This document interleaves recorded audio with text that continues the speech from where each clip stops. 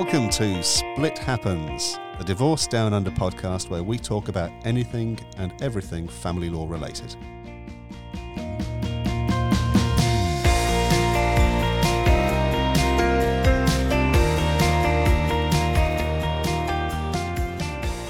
Welcome to Split Happens, the Divorce Down Under podcast. My name's Alex and I'm here with my friend and my colleague Liza. And today we thought we'd talk about how do you go about reaching agreement for what happens to the children, making arrangements for them after you've separated from your ex.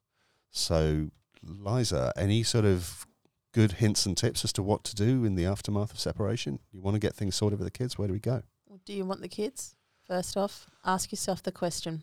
Yeah, well, they're still valuable for medical experiments. They so, are. yes, that was wasn't Life of Brian, was it? No, it was The Meaning of Life. I'm selling the children for medical experiments. But let's assume that I do want the children. Assume that you want the kids. And I do. And Okay. for my boys listening, were you to be, join our throng of listeners, then I do love you and I do want to remain your father.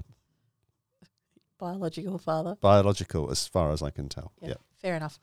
Okay, Not going down that road today. We'll talk about DNA testing another day, I think. But this is just about where do we go? I mean, we might not want to be together anymore, but we've still got children from our relationship. Well, who's going to look after them? I think the very first thing is to recognise that fact is that your adult relationship is over, but your co-parenting relationship has just begun. So you do need to treat this like it's a business decision in a way. You need to treat your children as if they are somewhat like a commodity so that you can try and work out, okay, well, what's going to be in the best interest of them. So the first thing I would do is I would try and broach the topic with my ex and say, okay, what do you want? What do you think should happen? This is what I want. This is what I think should happen. And start that process as nicely as possible without any of the argy-bargy. What should happen in terms of, I want the kids to live with me half the time, or I want them to live with me all the time, or whatever it is that you're wanting to do in terms of the arrangements that you're wanting for those kids, where you want them to live, what school they're going to go to, how often they're going to see each other, how often they're going to see each party's extended family, grandparents, and things like that. It really is having to it's like mapping out their lives, isn't it? It's deciding, what's going to fit for those particular kids, what works with everybody's jobs, where are other family. I mean, you and I both have a number of cases bubbling away on the back stove there somewhere, including ones where a parent might want to relocate to another state. I mean, there's a lot of difficult decisions to be made in the wake of a separation. It's not always, okay, I'm going to move next door and they'll be with me half the time and you half the time. I have heard of a place, I think I heard on a radio station once where there was a family and they actually had one house that it was like a duplex, and basically the parties lived in those two houses side by side, and the kids would just come and go as they wanted to. So that is probably a very rare scenario. I know somebody personally who live in an apartment complex in which the same apartment complex her former partner lives, and their son moves in between apartments, and it works, and it's great. And it probably does for some people, and maybe that is an option, particularly, when parties are trying to work out what's going to happen with the family home. Well, we might just knock down, rebuild it as to two duplexes, or we just put up a big wall in between the. I think we might be onto something here. I think we could. All that money that you would otherwise spend on your lovely local family lawyers could be spent on redeveloping your 3 up, 2 down type property into 2 duplexes. That's right. Live side by side with an interjoining door that only the child has the pin to. Oh God, that's trouble. Anyway, so in terms of working out what we're trying to do for these kids, where they're going to live, the first thing I would do is I'd broach the topic with my ex, and I'd say to him or her, or whoever we're talking about here, is that this is what I'm wanting, and this is why I'm wanting it. It's really important to say the why because it gets overlooked. It's not about someone being entitled to something. It's not about this sense of, oh, well, I'm the mother and therefore that's my role. It's, no, I think that I should have the children because I'm at home most of the time and you work night shifts. Yeah. know, So it's and they're at school. practicalities as well, A isn't it? lot of the time Yeah. it is. So it might be that you've got to come up with something that is more suited to whatever your environment, whatever your day-to-day looks like. And it's really important not just to say this is what's going to happen. Because if you could put yourself in the other person's shoes for a moment and think, okay, well, how would I feel? How would I receive that information if someone said to me, this is what's going to happen? I'd be saying, hang on a minute. No. That's not going to happen. And all it does is get the other party offside. So if you try and dictate terms, you're likely to end up in a real positional, sort of polarised kind of argument with each other. And that's right. You've already separated because that relationship hasn't lasted the course.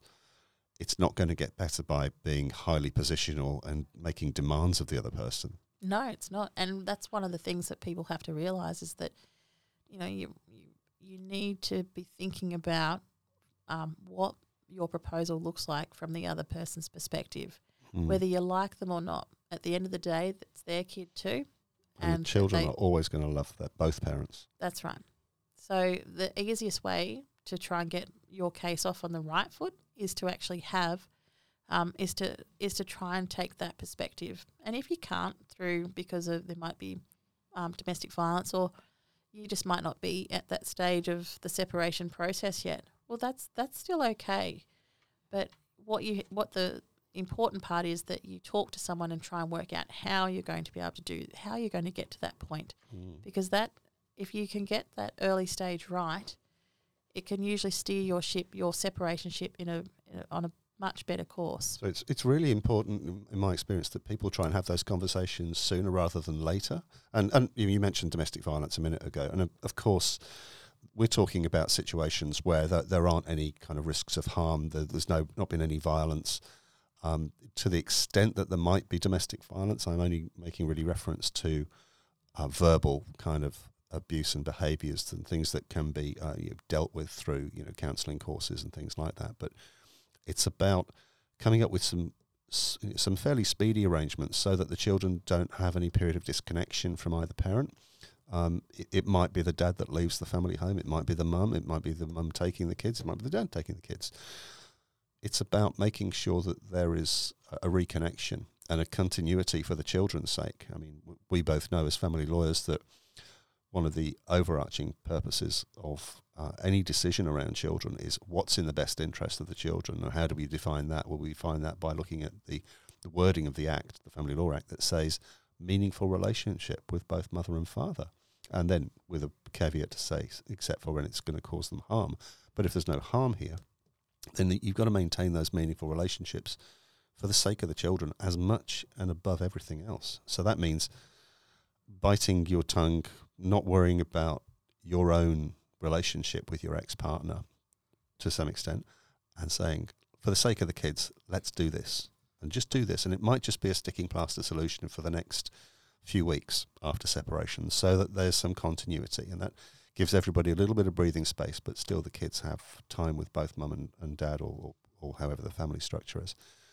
So let's assume that you've separated and you're seeing the kids, but it's a little bit irregular, or the kids are seeing your ex and it's a little bit irregular, and you don't really want to be having long, deep and meaningful conversations with them anymore. That's been and gone now. The relationship's floundered, but you want to get to a space where you can both know what's happening with the kids on a not necessarily a final basis, but working forward into their future. So it's a bit clearer for everybody. You know what days of the week they're going to be with you, but you can't quite get to agreeing with the other side. Are there any kind of services or situations and things you should do? Well, you can always go and have organise what's called a mediation, and you can go through either Relationships Australia, or you can talk to your lawyer who can organise a mediation of that sort of thing. So how does a mediation actually work? Because I know that you're a nationally accredited mediator. So how would somebody even start that process? I mean, who would they phone? Who would they contact? Say, look, I think I've heard about mediation. It sounds like it would be a good way to talk about the kids without it being so confronting. They can do it two ways. They can either contact a mediation service themselves, like Relationships Australia, Or, and the way that I would normally recommend, not because I have a self-interest here, but is to contact a lawyer, your family lawyer, and they'll try and organise the mediator for you. So do a private mediation. That's right.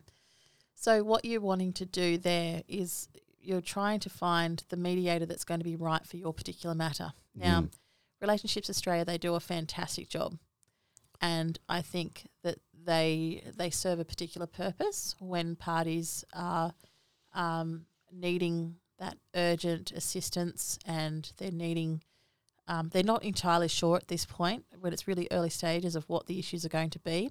I think it's a worthwhile trip to Relationships Australia and see what it is that's sort of stopping the parties from being able to agree. They have an array of services, but the problem with anything that's federally or taxpayer funded is it's a finite resource. It is. So they don't have. If you need to get things moving on quickly, and very specifically, you can choose your dates, you can choose your times, and you can have a longer mediation, for example. That's then right. A lot of maybe them, a private. a lot of the mediation services will only have sessions that go for about 2 hours, and that's really not a long enough time to go through a lot of the issues. Now, people sort of think, oh God, I would hope that I'd be able to talk this over with my ex in under 2 hours. I don't want to take any longer than that. But the whole mediation process is the reason why mediation works is because of its process. It's not, you're not just sitting there walking in like an episode of all those law shows. I think The Good Wife used to always, you'd have them sitting across the boardroom table and, you know, making comments at each other and rolling eyes and, you know, snide little comments here and there. Yeah, American law shows are not good. Law TV shows are really not good education for anybody engaged in family law in Australia. It has nothing whatsoever like that. And you know, and so you'd have these sorts of mediations, and they're very positional. And like we said from the outset of this episode today, is that in terms of when you're trying to negotiate and when you're trying to convince someone, you really need to have that understanding of why. And one of the parts of the mediation process is going through what we call an exploration phase. And that is where parties will put forward their underlying issues, why they're here, what is their main concern, where they're coming from. So we don't jump into what they want. You don't start there. It's more about saying, let's talk about who you are and what your thoughts and feelings and concerns are here. That's right. So you break it down. When you turn up to a mediation, often you're in separate rooms.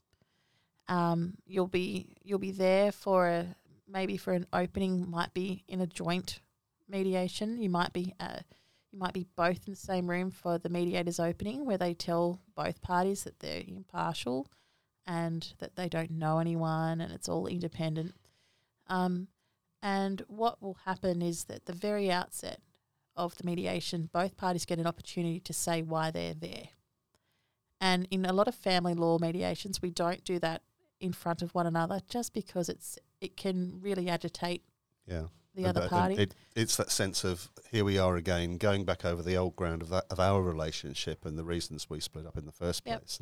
But the mediator needs to know this. The mediator actually needs to understand whether or not there's some old issues that are holding up the settlement and the holding up of the parties being able to move forward. And so the mediator lets the party have that discussion and have that make that little speech about why they're there.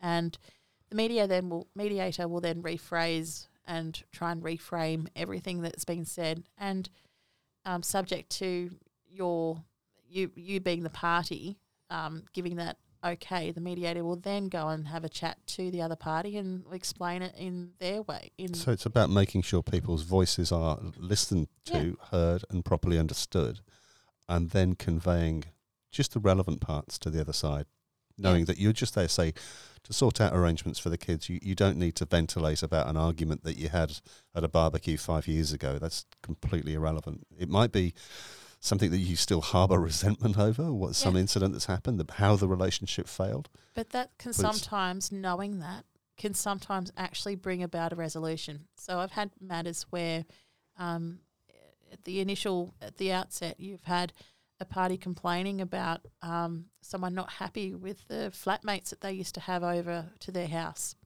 and that's why they don't want to have the children living and staying overnight with the other party, because so they're understanding their cause for, it's like a cause for concern. It's like, well, I'm still annoyed because you did this, and it might have been a once-off. It might have been a once-off where Dad had a party and had a whole range of people over, and the child was there, and so Mum has not gotten over that.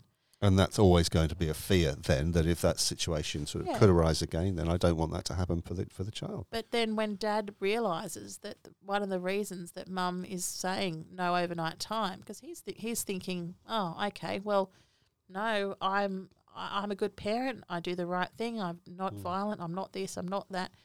But it's all because of that one instance. And then he can then sort of say, he can address that issue. He can make specific promises around that and say, well, hey, I won't have anybody over, or that's right. No parties or no drinking and all those sort of things. And that's the benefit of mediation, is that you keep that control, you keep that power, and you can fine-tune whatever agreement you want. And if it means that there are these other little side issues that, for the most part, the court's not going to care what you did on a one occasion.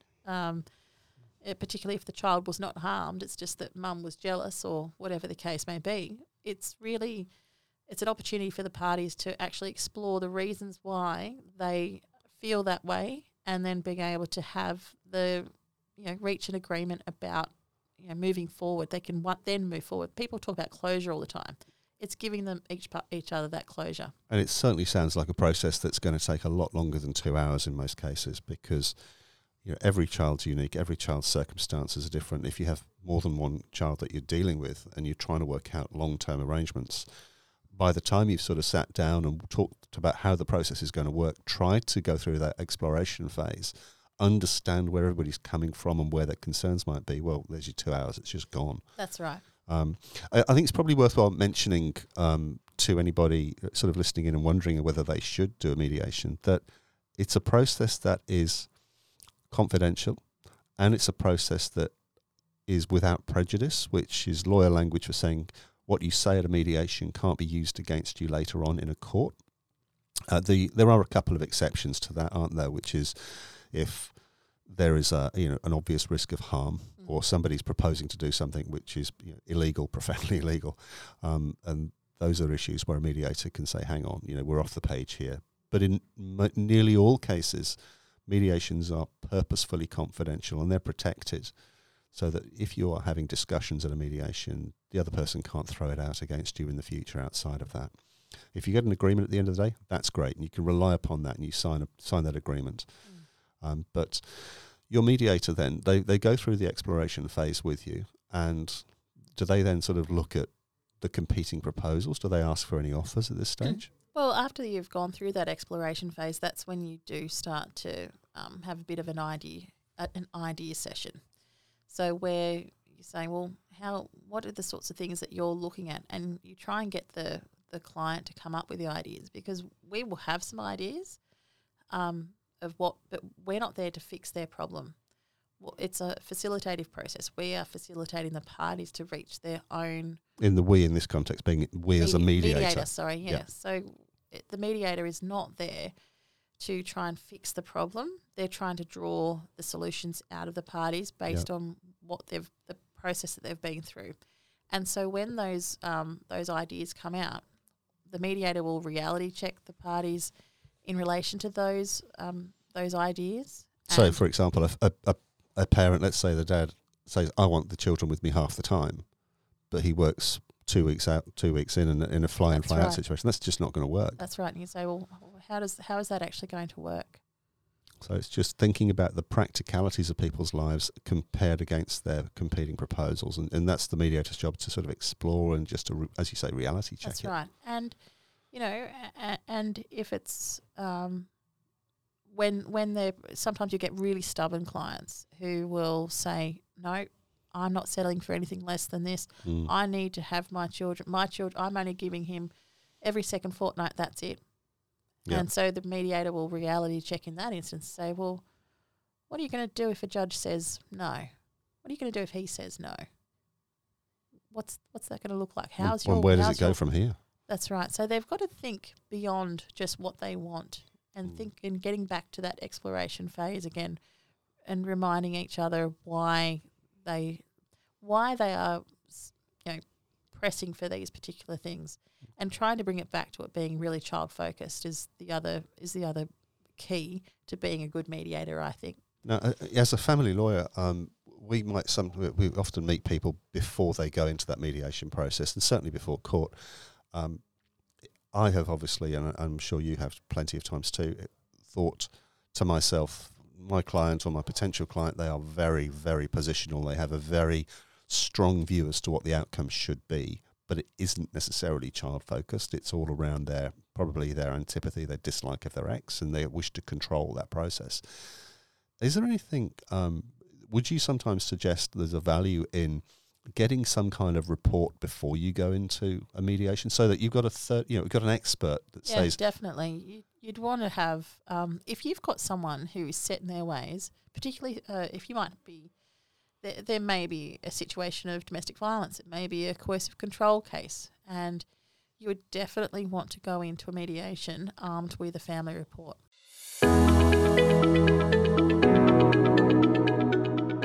Arbon Legal is proud to sponsor Split Happens. You'll be in safe hands with Arbon Legal. For all your family law needs, call us on 0755 62 0444 or visit our website at arbonlegal.com.au.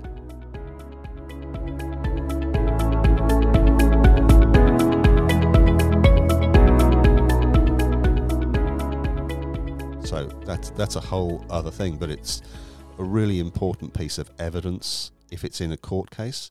And if it's outside of a court case, a family report can be really helpful to give parents who've maybe been at war with one another in a relationship, in to use that parlance, but they can't necessarily see the wood for the trees about the children. It sort of helps them to see what's really going on. It's a detailed report. You've got an independent person here who is looking at it from the child's perspective, and making some recommendations as to what's probably going to work best for that child. So it's child-focused, exclusively child-focused report, but you don't need to be in court to get one of those. No. Family report writers, psychologists, counsellors, those who offer the service of writing a report will often agree to a family report. It's just not a court-ordered one. So you just don't necessarily need to actually have it. You can have, any party can agree on gathering evidence in a matter that they want or they need ahead of court. I think we get a little bit lost in this world of court, thinking that court is our only remedy. We can do all these things, well, a lot of these things, not all, but we can do most of these things before we get to court. So it's really important that people go, well, hang on, like you would try and sort out your property disclosure and your values before you go to a property mediation. Well, why don't you get some evidence together? If you've got allegations that someone's not fit because they're not a capable parent, we'll have a psych report. If you have, if there are concerns about the children and the way they're going to react to dad because they just don't see dad all that often and they're a bit concerned, get a family report. And I suppose as well, if more practical things even that aren't even requiring an expert, but you're moving into different places, you now in different residences, you might be unsure whether dad's, as you say, house sharing, or whether, whether mum's got a new partner living there. So sharing information before you get there to try and take away some of the uncertainties and the fear of the unknown. Yep. The kids will have their own bedroom in this house, and here's a picture of it, and here's the house, and here's the address, and whether they have their own phones and things. So it's all about, some of that practical information can be shared before you even start any negotiation process, just to try and restore a little bit of trust and put some faith that it's all about the kids rather than about the battle that's going ahead. But so family reports could be a very helpful thing where you can see that there will be very positional stance is taken, and it might help to take people's mind away from I want this to the kids need that, which is where the focus should really be. Now, it's certainly the case. I mean, you mentioned about sort of going to court a few moments ago, and the Family Law Act these days is really it's changed and it's evolved over the time since it's been around in the mid-70s, where you're not really able to just start a proceeding for parenting orders just off a whim. You have to go through what they call a pre-action procedures phase now, don't you? Yeah, you have to go and see a family dispute resolution practitioner, which is another fancy name that the government decides to come up with. It's really just a mediator who deals with family law matters, and they've been approved by the government as well. They've done the mediation course, and they've also done the family dispute resolution course, and they've been approved by the government. And then if things don't end as well as you'd hope, you don't end up with an agreement, at least if you use an FDRP, a family dispute resolution practitioner, they're in a position to give you a certificate that says, hey, you've done everything that you need to do. Here is your permission slip to file proceedings if you have to. That's right. But there are exceptions, of course, when in cases of domestic violence or if it's not appropriate for the parties to actually mediate. Or if it's super urgent. I mean, it's super urgent, yeah. We had a matter late last week in the office where one parent just up sticks and went to another state with the children without any prior arrangement, just went. And it was then, what do we do next? I mean, you've got to jump off to court sometimes. I mean, fortunately, we got that one resolved by agreement, but it was touch and go as to whether we would have been filing proceedings on the Monday morning. Yeah. And you wouldn't need a certificate in those circumstances. No, but generally speaking, going through the pre-action procedures, which is basically another way of saying you've got to try and solve your disputes outside of court before you come to court. And mediation is probably the number one process that we would refer people to do that. There can be some negotiation. It could be inter-parties negotiation. It could be some inter-lawyer negotiation. But you never know quite what you're going to get when you start writing letters to other lawyers. I mean, some of them take my client is right no matter what the circumstances might be, and other people might be more prepared to sit down and give their client actual advice about, hey, put your kids first. I found that those who have completed a mediation course or have been involved in a lot more of the mediation space are usually a lot more amenable to trying to be a bit more child-focused rather than the old-fashioned positional type style of old letter. My client has this and my client is the primary carer, has always been, and my client's going to continue to do this. So it's I insist and I want and I demand and all of that stuff. And if you do not agree to this within 14 days, we're going to file. Well, good luck, but we still get those threats from time to time. It's never the hallmark of a likely successful outcome with that solicitor involved. And so getting your clients to agree to that mediation process is a great way of sort of disempowering that person. A good mediator will be able to control not just the parties, but if they take legal reps along who are very argumentative, they can control those people too. And one of the little tips and tricks that you'll often find when you're trying to agree on the mediator, because a lot of the time we can't even get an agreement on the mediator. So it's always my opinion is always that it's better to be the one that proposes the three mediators rather than having to be the one that selects the ultimate choice, because at least you've got control over then the... That's a process you mentioned, the three mediators, because what often happens is that you'll give the other side a panel to choose from, or they will give you a panel to choose from. So your preference is to be the one proposing the panel. Yes. Of, say, three mediators. Because then, they may give you three crappy mediators that you have to that you think are pretty crap, or they might be very, what would you say? They might like dads. They might be pro-mum, they might be pro-dad, or they might have a particular nuance about their personality that you think isn't going to work with your client. That's right. It's very much about sort of getting the right jockey for the right horse, isn't it? So knowing the mediators, it's usually when you're going through this process, make sure when you're talking to your family lawyer that they, they're familiar with this area of law, that they deal in that mediation space, because so much of what we do now as family lawyers is outside of court and it is in resolving issues at processes like mediation. So you'll get to know which mediators work in which types of cases. Some are fantastic at property and crunching accounting numbers and things like that, and others are much more child focused. So it's about getting that balance right. But mediation is certainly where we get a lot of agreements going. Let's say that we're lucky, and at the end of our mediation, we've got an agreement of sorts. So how would you then go away and get your parenting agreement turned into something that you could rely upon, or something that is a little bit more legal than just a... Well, I think the first thing we need to probably cover there is that you've got two options when you get an agreement, and you can either have it as a parenting plan or a parenting order. Now, a parenting plan, that is just simply a heads of agreement which sets out what the terms are and that both parties will sign off on that document. The problem with parenting plans is that they're just not enforceable. All they are is evidence of what was agreed. It's not necessarily a document that can be enforced. So my recommendation is always to transform that is to turn whatever the agreement was into what's called a parenting order. And you can very easily do that through an application for consent orders kit. So you either can go onto the website, the FCFC... Oh, God, I'm going to get it wrong. FCOA.gov.au. That's why I just call it the FC Court, because, it's got lots of Fs and lots of Cs. So that's the Federal Circuit and Family Court of Australia, for those of you listening in America. So you go to that website, and there's a little kit there. It's called an application for consent orders kit, and that's really helpful for those that are trying to do that themselves. And you fill that in, and you attach the proposed agreement, and that becomes an order that's made by the court. Now, a trick for young players here is that with those agreements and those consent orders, often parties will, they get buyer's remorse.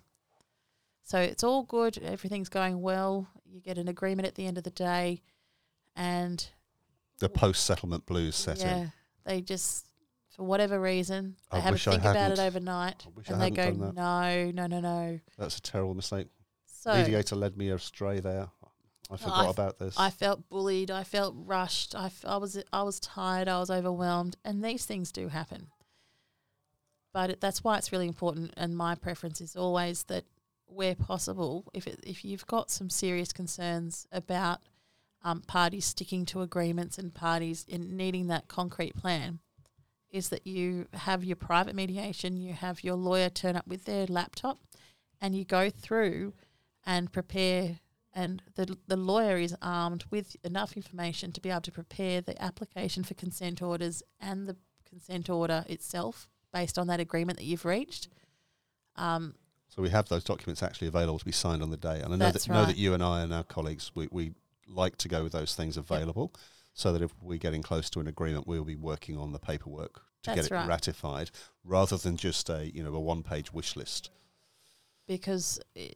that's where the agreement can fall over, is that they go home and they go, actually, the mum goes home, pours herself a glass of wine. Oh, sorry, hang on, that's just me. Mum goes home and has a rethink about what she's going to do with the kids. And she's like, no, I can't do this. I can't let him have all this time with the children. I'm not happy with that, and I'm not going to sign the orders now. But if the orders have already been signed on the day, then they can even have been lodged on the day, because we lodge everything online these days in terms of making those applications. So orders is one way of formalising an agreement. So parenting orders made under the Family Law Act, and then made by the Federal Circuit and Family Court of Australia. Alternatively, you mentioned parenting plans, and I know you're not a big fan of those in some cases. I've seen them work well, but only in cases where there is already a good degree of trust between the parents, and it's more about trying to write down arrangements to help them almost as an aide-memoire, so that they've got it as a reference point. I'm picking up the kids, it's Wednesdays. But they're always flexible documents. The benefit of a parenting plan is that it's a very flexible document. We're also, as professional lawyers, we have an obligation to inform our clients about parenting plans as an alternative. So it's something that can work, but a little bit like you, I'm rather cynical, because I'm very cynical. They're not enforceable. No. I tell you one thing that you need to be awfully careful with, which is if you go through all of the trouble of paying for a family report, maybe getting your evidence together, your eggs in eggs lined up, and you go then through a mediation, you end up with a court order.